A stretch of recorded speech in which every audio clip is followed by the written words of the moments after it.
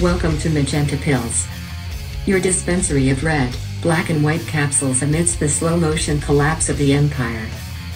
Hosted by Gregory Zink. Hello everyone, I hope you are well and thank you for coming back.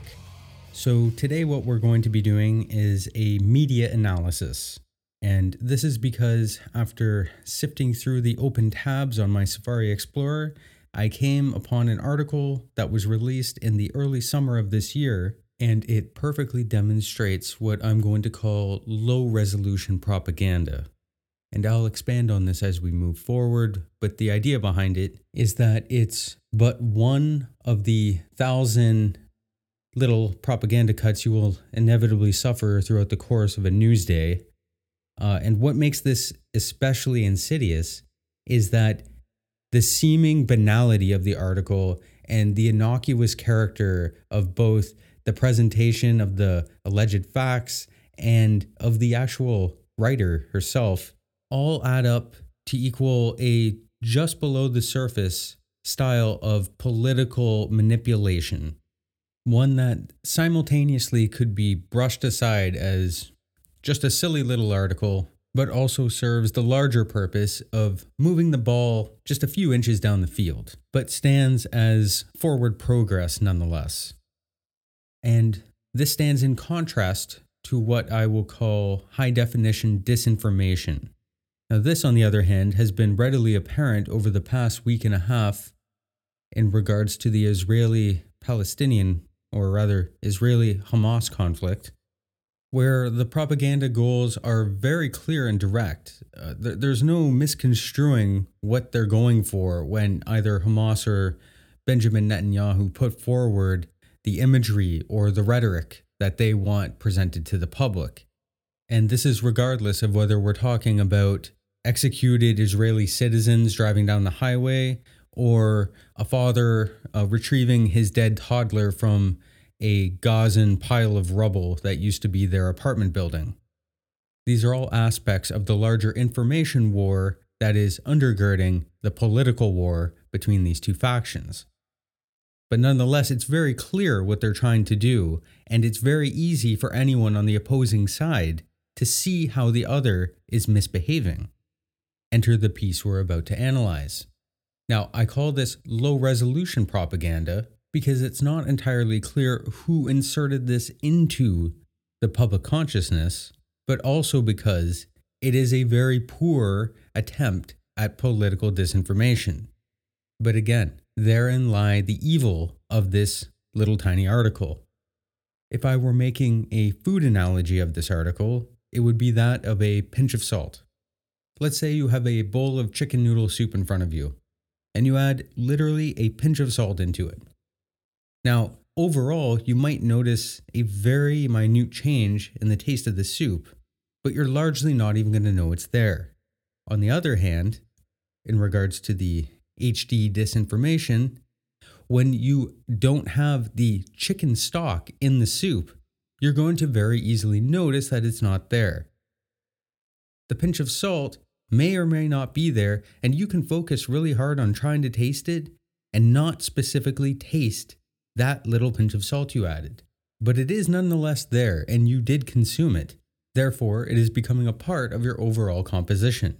Likewise, this article serves the same purpose.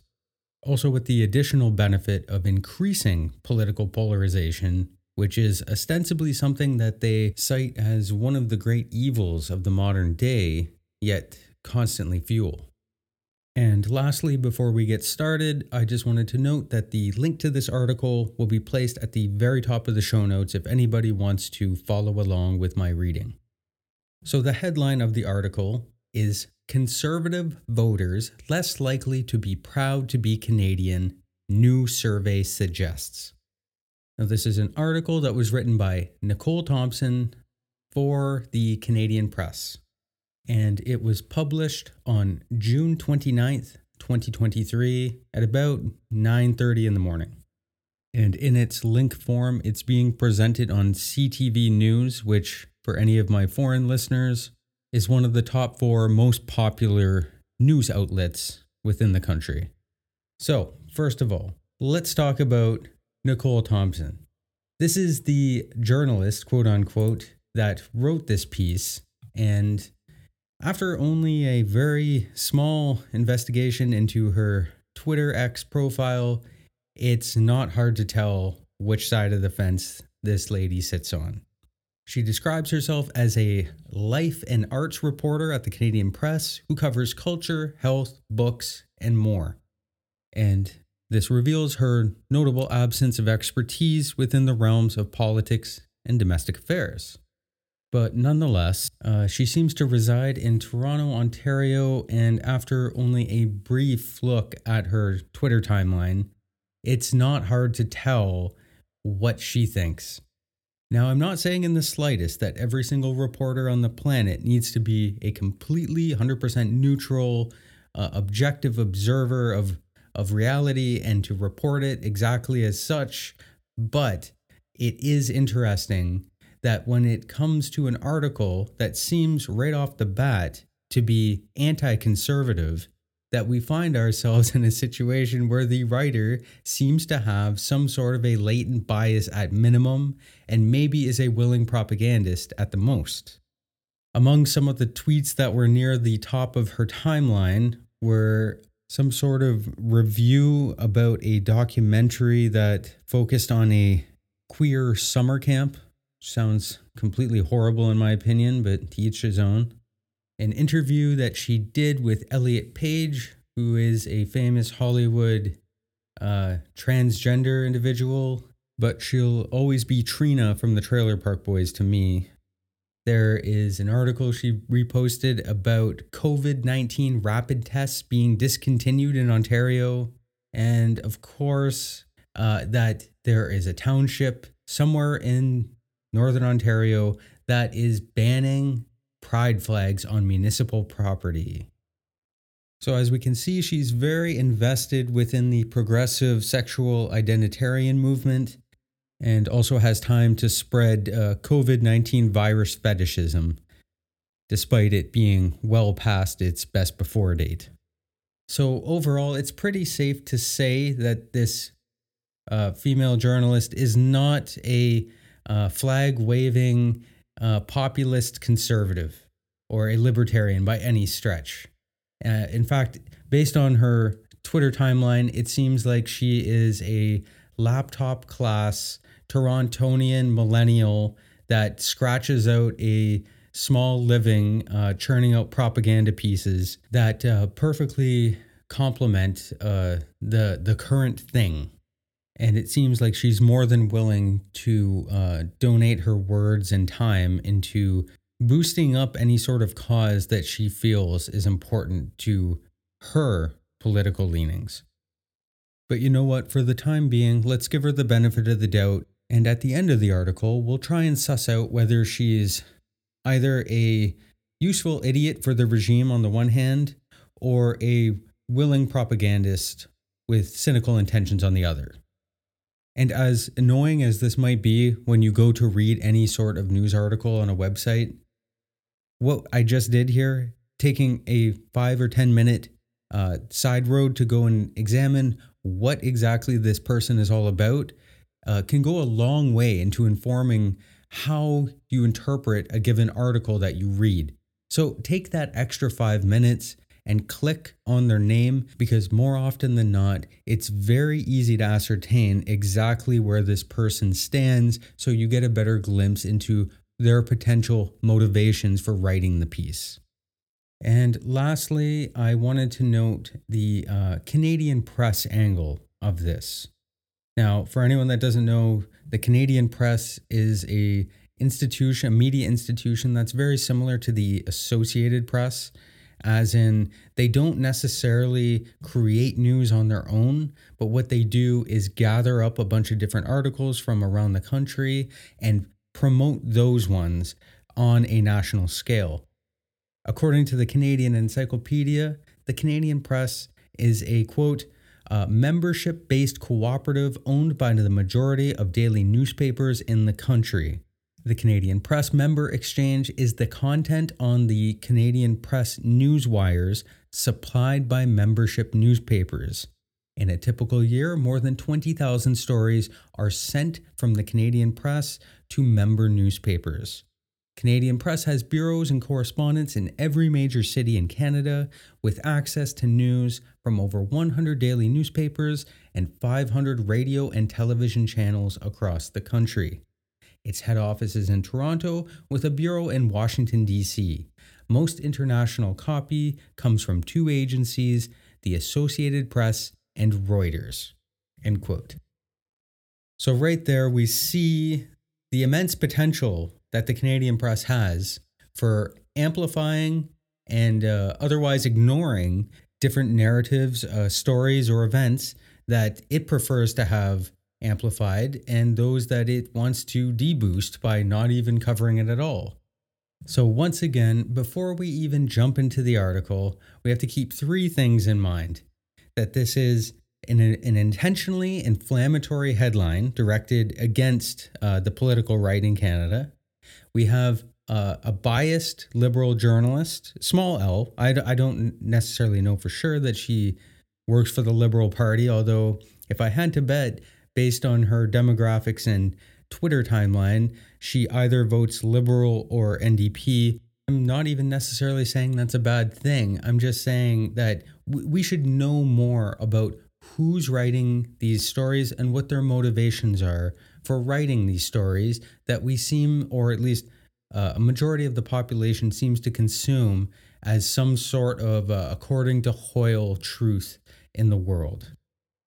So right off the bat, we have the inflammatory title, we have the liberal journalist, and third, we have the publication of this article by the Canadian Press, which in and of itself isn't necessarily a bad thing, but when we know that over the past 5 years, since Trudeau gave them the bailouts, that they've received a ton of public money to stay afloat, and that anything that promotes the idea that the Conservatives are bad is good for them, because Pierre Poilievre, the leader of the Conservatives right now, has made it abundantly clear that one of his goals is to defund the CBC and end the media bailouts. So from a purely pragmatic perspective, it would be pretty stupid of the Canadian Press to amplify conservative messaging because of the source of their income. So let's keep that in mind as we dig into it. So the article starts off like this, quote, Canadians' pride in their nationality, like most things these days, seems to be divided down partisan line, a new poll suggests. While a strong majority of the 1,512 respondents to the survey by Leger said they were proud to be Canadian, 81% overall, the poll suggests the feeling is less common among Conservative supporters than their Liberal counterparts. So let's take a look at this to start. So the framing right off the bat is that Conservatives are not as patriotic as their Liberal counterparts. And again, we're not talking about small c Conservatives or small l Liberals. They're capitalized in this sense because here in Canada, it's actually called the Conservative Party and the Liberal Party. These are the two parties, the only two parties that have ever governed Canada at a national level. Here in Canada, we have a handful of parties that actually run in elections and win seats. We have, of course, the Liberals and the Conservatives. We also have the NDP. We have the Bloc Québécois. And we have the Green Party and the PPC. Now, again, all these parties run candidates in almost every riding in the country, but only a small percentage of these people actually get elected to seats, and then further still, because of their reduced amount of seats in Parliament, they're not actually able to form a government that can govern the entirety of Canada. So historically, right up until right now, we have never seen any party at a federal level, besides the Conservatives and the Liberals, govern the country. So despite the fact that we have all those parties, we still largely function as a duopoly, much in the same way that the Republicans and the Democrats in the States govern, or the Tories and the Labour Party govern in Britain. But again, getting back to the article, we see that right off the hop, the intention of the article is trying to say that Conservatives are not as patriotic and that if you take the totality of Canadians, an overwhelming majority of general Canadians, not necessarily political partisans, 81% of them are very happy and proud to be Canadian, but this is not very common among the Conservative supporters. And it is especially not as common than their Liberal counterparts. And the article goes on to say, quote, experts say that while the results of the survey may be surprising given Conservatives' reputation as a patriotic party, it reflects their malcontent with the direction in which Canada is headed, end quote. So right off the bat, we have an appeal to authority, and I don't know if any of you have been paying attention for the past 3 years, but the expert class has not been looking especially great these days. But that aside, the author seems rather surprised at that the Conservatives, who are stereotypically known to be very patriotic and flag waving, they don't seem to be very happy anymore. More interesting still, are they actually going to get into the rationale for why this is the case? But let's continue on. Quote, the poll found 97% of those who listed their voting intentions as Liberal said they were very or somewhat proud to be Canadian, as did 87% of NDP-leaning respondents. That number dipped among Conservative voters, just 76% of whom answered in the affirmative. An even smaller proportion of the 30 respondents who said that they vote for the People's Party of Canada, the PPC, said they were proud to be Canadian. Just 45% of them. Okay, so let's stop there for a second. We have some direct party comparisons in these next couple paragraphs, and what they seem to show is that the voters and the supporters of the governing coalition are significantly happier than everyone else. And this is not really some sort of mystery as to what's going on here. I mean, for anyone that is even center to far right, anywhere in that spectrum, I don't see how they can even be the least bit happy about what's been happening in this country over the last 8 years, which is how long Justin Trudeau has been serving as our prime minister.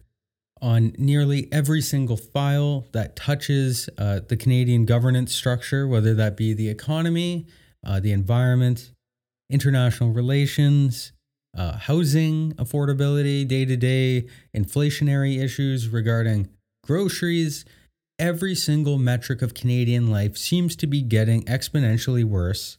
And for some reason, there is a component of Canadian society that will unwaveringly support these things because it's seemingly just not conservative, not the right. Now, this is something I'll get into in a future episode because I really want to write about how the Canadian left, generally, they don't really have an identity to call their own because a large proportion of what they use to define themselves is being against American conservatism. Now, there's a lot of sources for this sentiment, and it largely revolves around being hesitant to accept the idea that we're just a province of the American empire.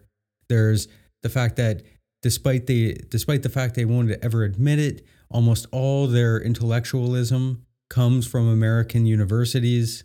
And finally, we have this faux superiority on the Canadian left that likes to big itself up as the moral standard of the planet.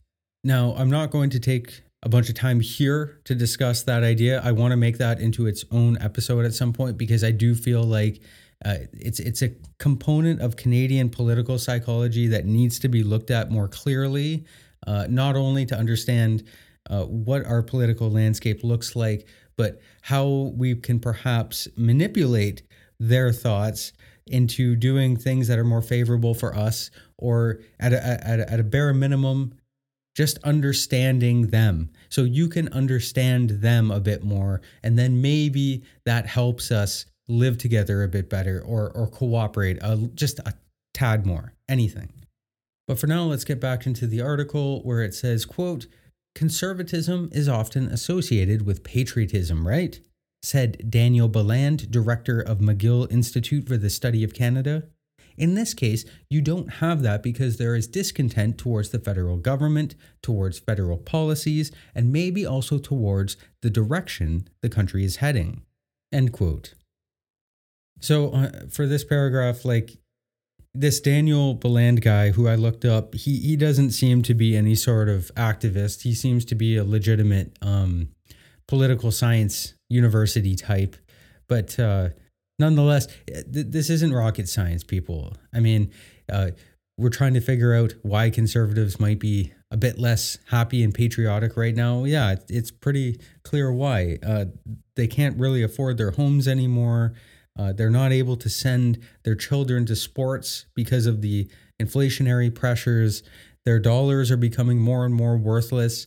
They're being called racists and bigots if they don't automatically sign up for the latest progressive ideal. And they're slowly starting to notice that this elaborate democratic structure that we've been led to believe is the paragon of all that is good and true within the confines of this civic religion, that it might not be as great as it was initially sold, that the social contract might well be a farce, and that despite all your hard work and effort, you will absolutely get nothing for it. Further still, there will be absolutely nothing you can do to change it, and it only seems to be getting worse by the day. And again, just to reiterate from earlier, if you do happen to point out publicly that things seem to be going awry, you will be demonized as the villain, and your opposition only further demonstrates your backwardness, your informal membership with the deplorables, or the Canadian version, the fringe minority. Because when it comes right down to it, don't you just understand that Trudeau and Singh and their coalition government just have your best interests at heart? They're just trying to do everything they can for you, despite the fact that everything seems to be the opposite, that we live in some sort of bizarro world. So yeah, of course there's going to be discontent towards the federal government that at best seems to be ambivalent about the working man's concerns, or at worst actively hostile towards it, as we saw during the trucker convoy protest, when Trudeau was more than happy to crush the working man that dared step out of line and start to speak back towards the elite class and the laptop people in Ottawa. But getting back to the article, quote, across all respondents, 6% said they were not at all proud to be Canadian. But among conservative respondents, the portion was 8%. 12% of those who vote for the separatist Bloc Québécois and 27% of PPC voters said they were not at all proud to be Canadian. Now, this is an interesting paragraph because it shows a couple things. The first is that they're trying to really show that PPC voters, this is Maxime Bernier's People's Party of Canada, who is largely slandered as being a far-right party because they want a few less immigrants in the country, and they're against transitioning kids in schools, and they want economic liberalization across the board. This makes you far-right in Canada. And this is juxtaposed against the Bloc Québécois, who are an avowed separatist party in Canada. They are seemingly more patriotic than the far right, quote unquote, PPC voters who were very, very unhappy, more than double the amount of respondents for the PPC than the Bloc Québécois said they were not at all proud to be Canadian. And again, we're probably seeing some pandemic and convoy hangover that's still lingering around, because from the outside looking in at the convoy in 2022, an overwhelming majority of the people that were involved and went to Ottawa to protest were or could be described as conservative nationalist populists, which is precisely what the PPC is. It's also precisely what the author of this article would find incredibly distasteful at a political level.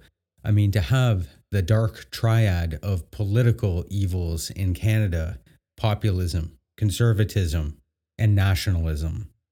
You have to understand that up here, those three words are not synonymous with a traditional set of political beliefs, but rather the indication that you are a knuckle-dragging mouse breather who doesn't really understand that you need to be post-national, that you need to do socialistic type policies for your country to make it thrive, that anything that veers off the path of progressive ideals is really just kowtowing to religious extremists of the Christian right, and that you should not be a populist of any stripe because you need to rely on the expert managerial class for everything that goes on in society. You present automatic deference to anybody who presents any modicum of expertise in anything because you should just know that you're not that smart and you need to look up to your better-thans for every decision in your life. After all, you are just not qualified to make these decisions. Your elites are. So continuing on with the article, we have, quote, some people, when they think about, are you proud to be a Canadian, they think about, are you proud of being under the leadership of Justin Trudeau? Are you proud to be under the Liberal leadership, Ballon said. He said the reasons listed for their pride, or lack thereof, offer a further glimpse into what's going on. Conservative voters were most likely to list Canada's natural beauty and landscape as a reason for their national pride, with 47% of them saying so, and 35% of them said universal healthcare contributed to their pride. Of the Liberal respondents, 55% said they were proud because of universal healthcare, as did 53% of New Democrats. But there were limits on how proud universal healthcare made people, end quote. Okay, so starting with that last point first, again, this is another podcast I'm going to get into at another date because it is such a big topic that I can't get into it at this particular moment. But this topic of Canadian universal healthcare, which, by the way, is a completely inaccurate statement to make about what we call healthcare in this country. It's more like a reactionary disease management system, as opposed to anything that genuinely is about protecting and promoting health at the base level in a holistic and preventative way. That doesn't exist. It's socialized medicine. It's stealing from a lot of different people to make sure that the people who don't care about themselves at all, who don't exercise, who drink alcohol frequently, who have horrible diets, and who contribute very little to the society are given blanket exemptions to continue their destructive and stupid lifestyles at the expense of the healthy and the responsible. But this is not my point in this particular podcast. In this podcast, it is denoting that universal healthcare is of particular importance when it comes to the left and how it makes them proud to be Canadian.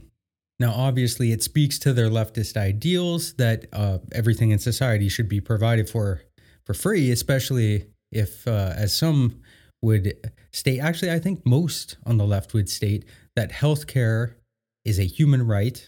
Although, as we've seen over the last few years, that right seems to have limits when it is bumps up against a person's unwillingness to take a corporate medical injection. But that's, again, not the point here. Again, what they're getting at is that the leftist principles that undergird a lot of Canadian society make the left more proud, whereas the conservatives are more likely to point towards something like the natural beauty and environment, interestingly, of Canada.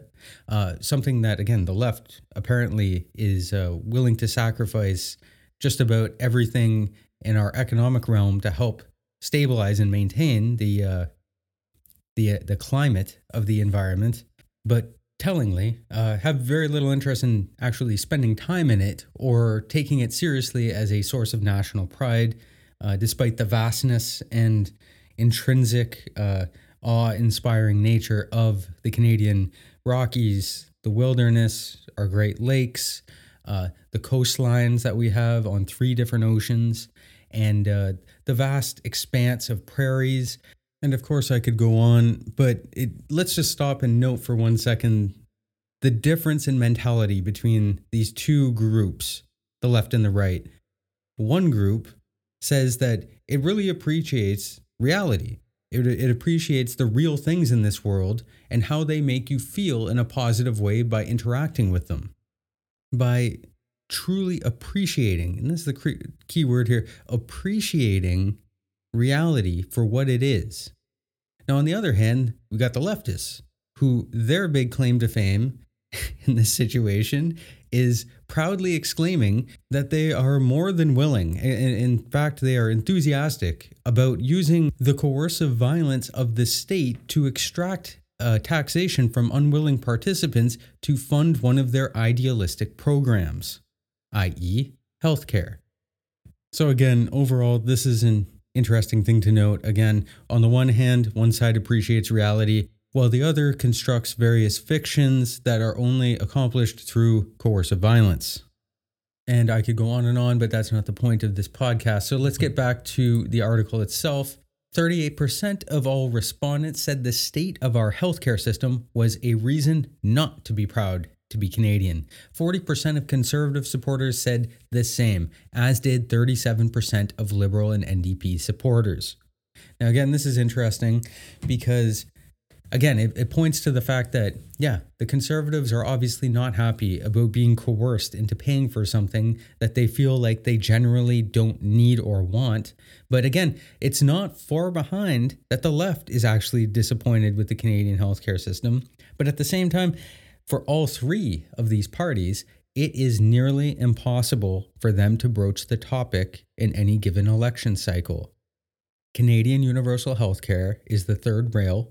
It is akin to a national religion, and it will never be touched in the slightest because anyone who attempts to even tinker with it at the margins will be labeled an American, privatized, capitalist pig that needs to be ousted from power. Back to the article. Quote, that points to a nuance in how Canadians think about national pride, said Howard Ramos, chair of the Department of Sociology at Western University. Quote, it's very important to distinguish that when somebody says they're not proud to be Canadian, it doesn't mean that they're not patriotic. It might mean that they see the country moving in a direction that is not the direction they believe is right, Ramos said. End quote. So again, I looked into this Harold Ramos character, Department of Sociology at Western. He seems to be pretty straight up, and again, just like the gentleman above from the Canadian Institute Policy, whatever. He seems to be generally down the middle of the road type of guy, political science university type, reporting, stats, reporting polls, and not seeming to have any kind of particular bias in one direction or the other. So it's pretty nice that for a leftist journalist, she at least included a couple people who are more or less telling the truth when it comes to their findings, or at least their beliefs about what is going on in the country. Continuing on with the article, it says, quote, people can be patriotic, can feel loyal and devoted to their country without feeling proud to be Canadian, he said. The fact that Conservatives in particular are less likely to be proud reflects the isolation they've expressed in recent years, Ramos said. And again, well, this is spot on. I'm going to say not only are Conservatives isolated, but they've been marginalized, atomized, demonized, and in particular targeted for public, professional, and personal attacks from prominent leftists who are really trying to push an agenda forward that seems to be at odds with almost everything that regular Canadians like and want and love. So saying that Conservatives are isolated is really understating the point. It seems at times to be an all-out attack, and at a bare minimum, an effort at collusion to prevent even marginal conservative influence from entering the Canadian governance structure. Moving on in the article, it starts to talk about, political division. So it says, quote, 20% of Conservative voters said such division didn't make them proud to be Canadian, as did 21% of Liberals and 18% of NDP. Meanwhile, 46% of liberals said the rise in political extremism was a reason not to be proud to be Canadian, as did 29% of conservatives and 36% of New Democrats. While the number of conservatives listing that as a reason is lower than that of the left-leaning respondents, Ramos said it's still a significant chunk and bears noting. So this section is actually quite funny if you think about it. So the expert that this liberal journalist pulled into the article notes that it's especially worth remembering that, the liberals say that they don't like political extremism, yet the liberal journalist who wrote this article not only is taking pains to show that the conservatives are quote unquote less patriotic, but she also made it a very divisive and inflammatory headline to catch your attention right away, especially catch the left right away so that they can promote this idea that the conservatives are not really Canadians. This is part of their endgame, is to completely dehumanize anyone on the right who doesn't completely give themselves up for the Canadian ideal or the Canadian way of life. Complete fictions, by the way. And recall, when they use this kind of language about the Canadian way of life or what's patriotic, they're not talking about classical things, as in like nationalism, which they actively despise and hate. They're not talking about a historical connection to the country, because as we've seen over the past couple years, they will do anything they can to rip down the past and put up new progressive versions of that in its place. If you want a couple examples of what I'm talking about, we can look at the renaming of schools like Ryerson University. We can look at the statues of John A. Macdonald being pulled down, and we can see even our national anthem, the words being altered to reflect a more progressive and gender-neutral form of expression.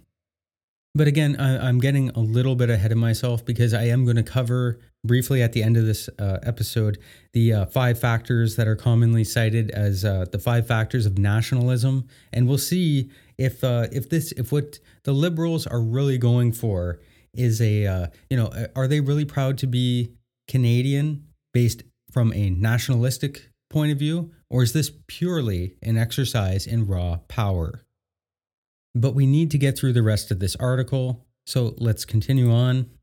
Quote, I think it's really important for us to take a moment and look at the discourse that we have as a country, he said. We have time to do course correction. He pointed to the example of Ontario Premier Doug Ford, a progressive conservative, reaching out with an olive branch to Toronto's new mayor-elect, Olivia Chow, who is a former NDP parliamentarian. Ford initially said that Chow leading Canada's most populous city would be an unmitigated disaster. But when she was elected, he walked that back, which Ramos said was an example of the sort of course correction we should all be engaging in. So now, this is interesting on a few levels. The first of which is that I'm old enough to remember back in the way back time of 2019 when Doug Ford, who is allegedly some sort of conservative, I don't see it as such, and this is largely to do with his role as premier during the pandemic and him presiding over what could be described as one of the most aggressively draconian vaccination and lockdown campaigns in the Western world.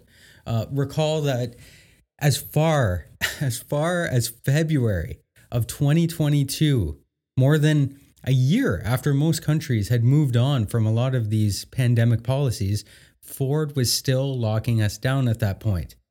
So I'm not sure exactly which variety of conservative steals his pandemic policies from communist China. That's for you to sort out on your own. But this idea that Ford is a conservative in any real sense is, at this point, more than a joke. But that aside, let's get back to the idea, because I am old enough to remember back in the way back time of 2019 when Ford was running his first provincial campaign, he was decried and accused by large segments of our elite class in the media and in leftist political circles and universities that he was Canada's Donald Trump. That somehow a progressive conservative, that's in the name, progressive conservative in Canada, was going to install Trumpian-style policies and just destroy the Canadian way of life as we've come to know it.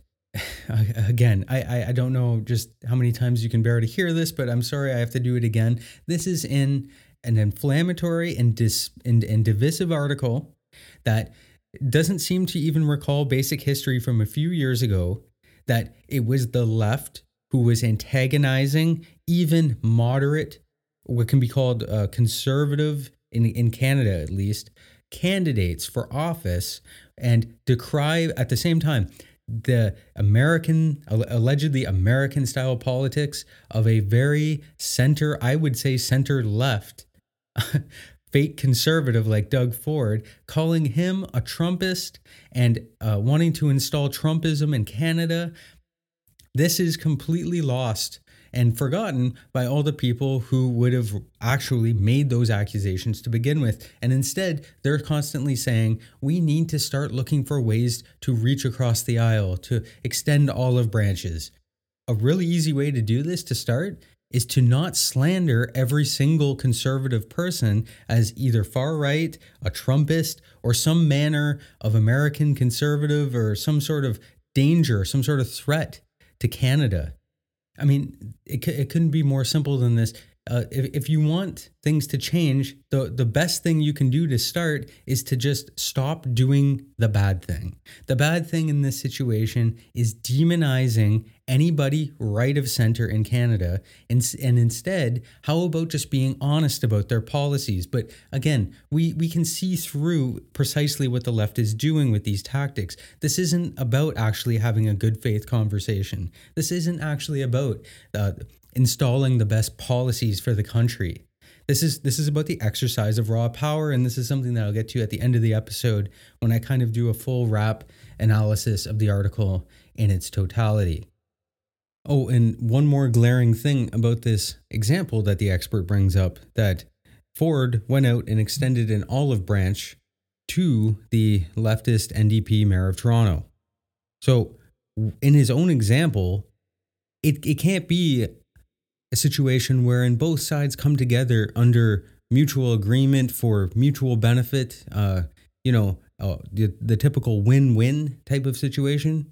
No, it was a situation he picked out where the right had to go and make the first move and bend the knee to the leftists. Otherwise, it just wasn't going to work. I mean, do you really expect the wife of the patron saint of Canadian socialism, Olivia Chow, and again, I'm referring to Jack Layton, the former NDP leader who passed, but do you really expect the wife, the first lady of Canadian socialism, to go out of her way to meet with some knuckle dragger like Doug Ford and try and find common ground, a way that they can govern together? Well, of course that's not going to be the way that they present it. The only way that this works is if the right bends the knee to the left, just the way that they always have and they always will. I mean, there's this old joke, I'm not sure if Michael Malice invented it, but it goes something like, if you want to know what conservatives believe now, look at what the liberals believed 10 years ago.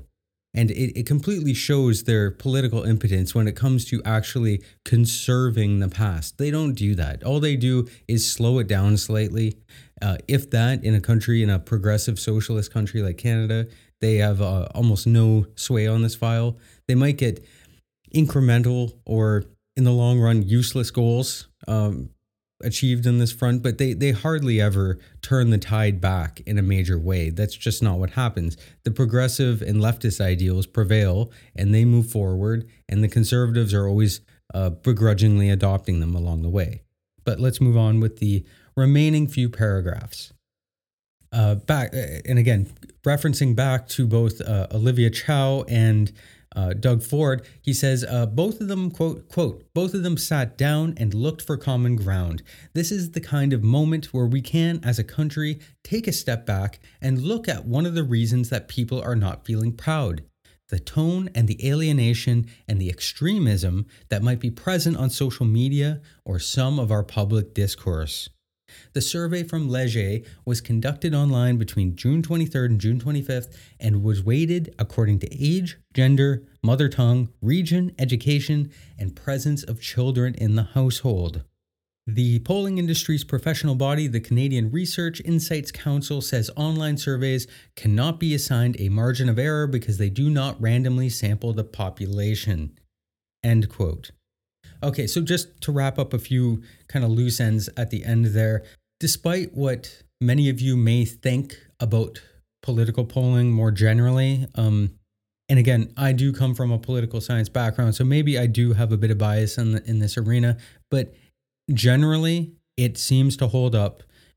You can look at the Canadian results and predictions from the last 4 or 5 years, and you can see that they were almost dead on every time as to what the results were going to be. I kind of have my own model in this regard.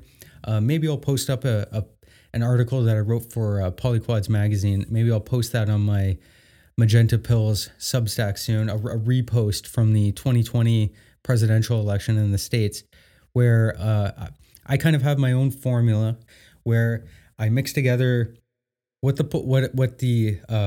again, this is a good lesson for this article in particular, a trend of the polls, not an individual poll, but the trend of the polls, what the gambling odds are for a given situation.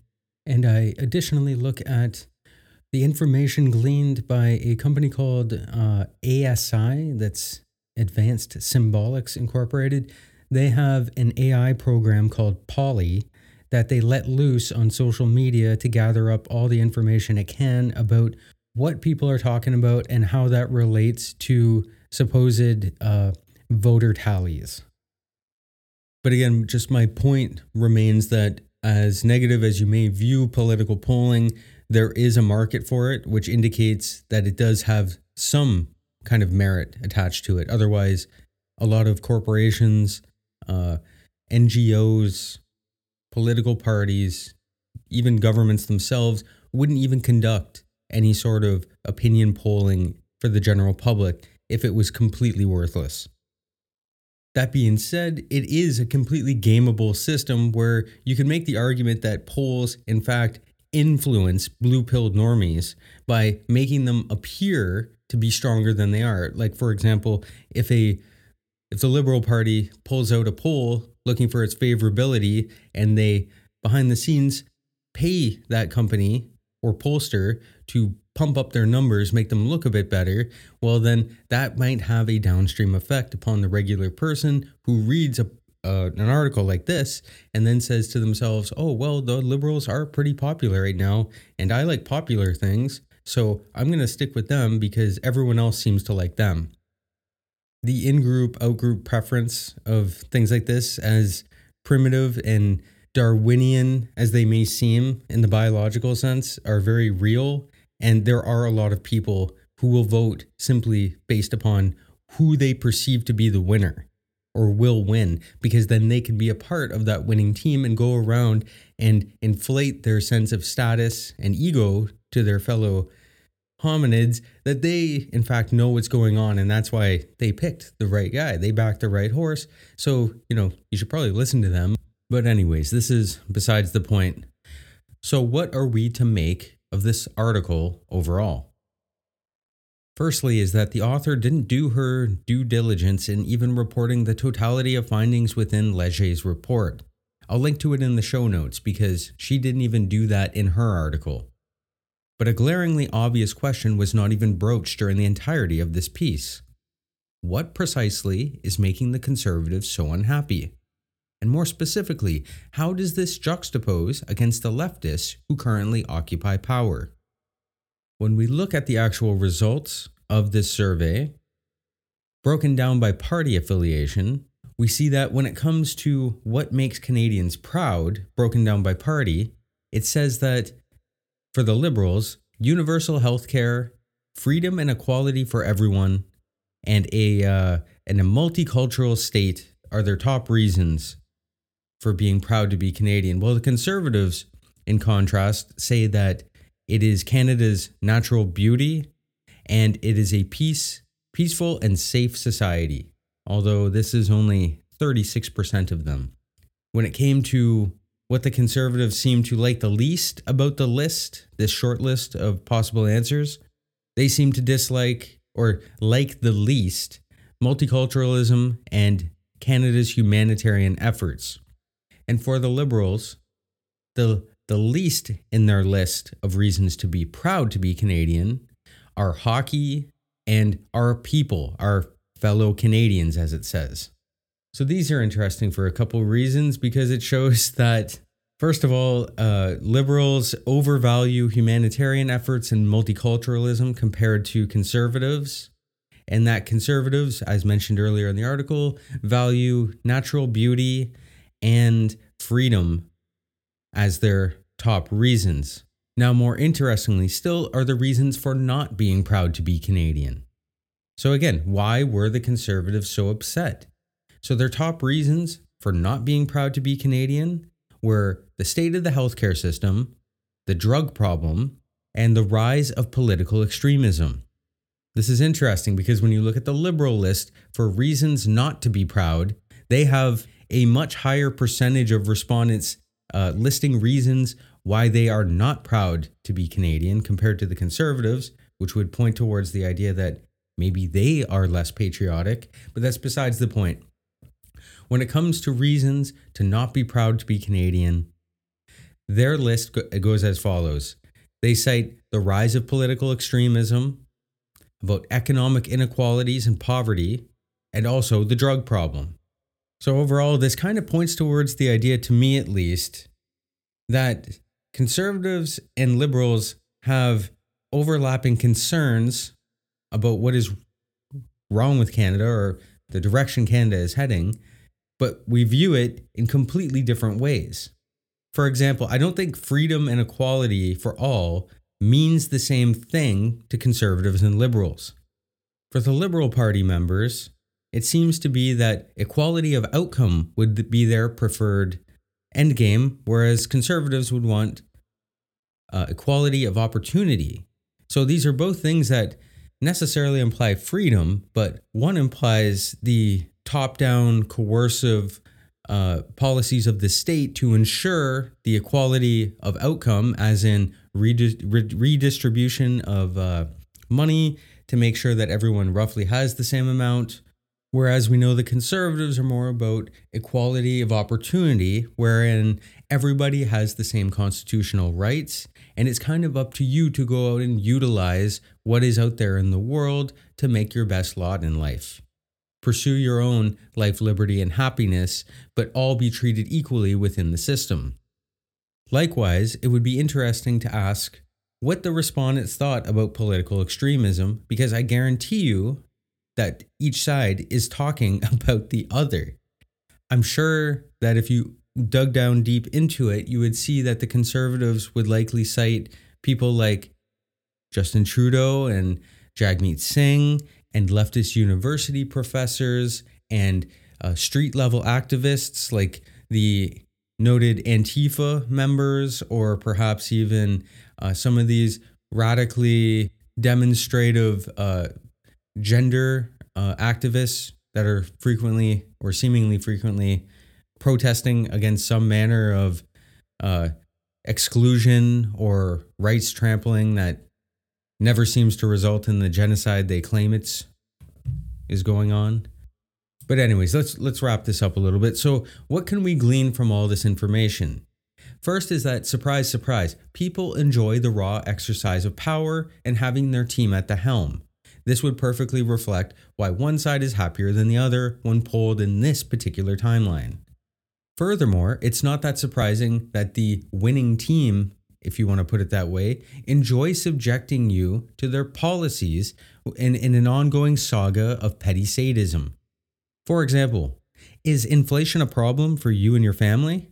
Well, too bad, because we're going to force feed you this useless carbon tax in the meantime. Secondly, is that they didn't even supply a realistic set of grievances to choose from within this poll, which exposes this as a piece of low-resolution propaganda that it actually is. Because I guarantee you that if you put the following choices on offer, they would have ranked considerably higher than dissatisfaction with our alleged healthcare system. Higher on the conservative grievance list would be crippling inflation, pervasive gender and race indoctrination in public schools, the deep corruption of the federal government, the normalization of criminal drug addicts ruining even small cities, and a score of medical ethics abominations concerning abortion, vaccines, and the rapidly expanding euthanasia program. And this is without even mentioning the seemingly direct influence on our democracy by technocratic globalism. But you have to swallow all that and not complain about this government-subsidized slide into Brave New World. So say you aren't happy about anarcho-tyranny or the liberal fundamentalist state. You are being unpatriotic. And if somehow you do manage to be happy amidst this deterioration, you're catering to their ever-devolving and depraved discretions. So what this all stands to demonstrate is the irreconcilable differences between the political divide in this country. One that serves to clearly illustrate the increasing tendency towards polarization and such radically departing worldviews that national divorce needs to be slowly put on the table. Like in the Scott Adams analogy, we're just watching two different movies here. Our mutually exclusive principles, morality, and vision for the future are the equivalents of oil and vinegar. Yeah, if you shake really hard, you can get them to mix for a while, but they eventually separate. We don't see the world the same way, and we really don't want the other group informing our children, extracting coercive taxation from us, or bossing us around on a day-to-day basis. Hey, maybe both sides are right to reject patriotic sentiment towards an antiquated form of civic political affiliation. One that was created in the 1870s, no less, an era whose inventions we don't utilize to any degree whatsoever in our increasingly postmodern world. Conservatives aren't patriotic enough according to the progressive worldview? My gosh, what a surprise. Let them have it, because they aren't playing by the same long-term game as us. Take a step back from the day-to-day culture wars and reactionism to see that the Trudeau ministry is a clear preface of what they would do if they had their druthers, keeping in mind they still have some very faint restraints on exercising full power, but these are eroding by the hour. So the sooner we ditch these increasingly anachronistic and silly allegiances to a fictitious political community which only serves the go along to get along approach, the sooner we will have a state of our own that we can truly feel patriotic about. One that enshrines individual liberty, religious faith, free markets, and decentralized authority, but also socially punishes hedonism, degeneracy, inertia, and authoritarianism. So the red pill is that seemingly harmless articles like this are but one tree in the forest. Although judged on its own merits, it could be seen as lackluster and benign. It acts as a small unit of force that makes up a much larger push towards a narrative. The black pill is that this kind of propaganda is becoming all-encompassing and the federal government openly subsidizes it. There is a concerted effort to squeeze out anything right of center from the public consciousness. The white pill is that we don't need to play this game anymore because we can start to create parallel media institutions and make incremental steps towards a formal independence from the monstrosity of Canadian federalism. And pixelated ambiguity from articles like this show why we will ultimately never be able to cohabitate forever. Thanks for listening, and take care for now.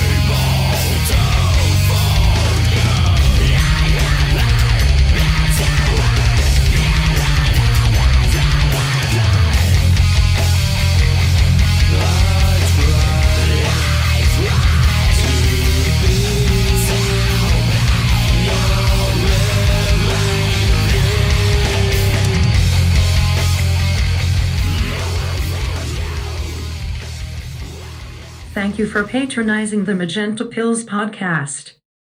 Stay tuned for your next prescription.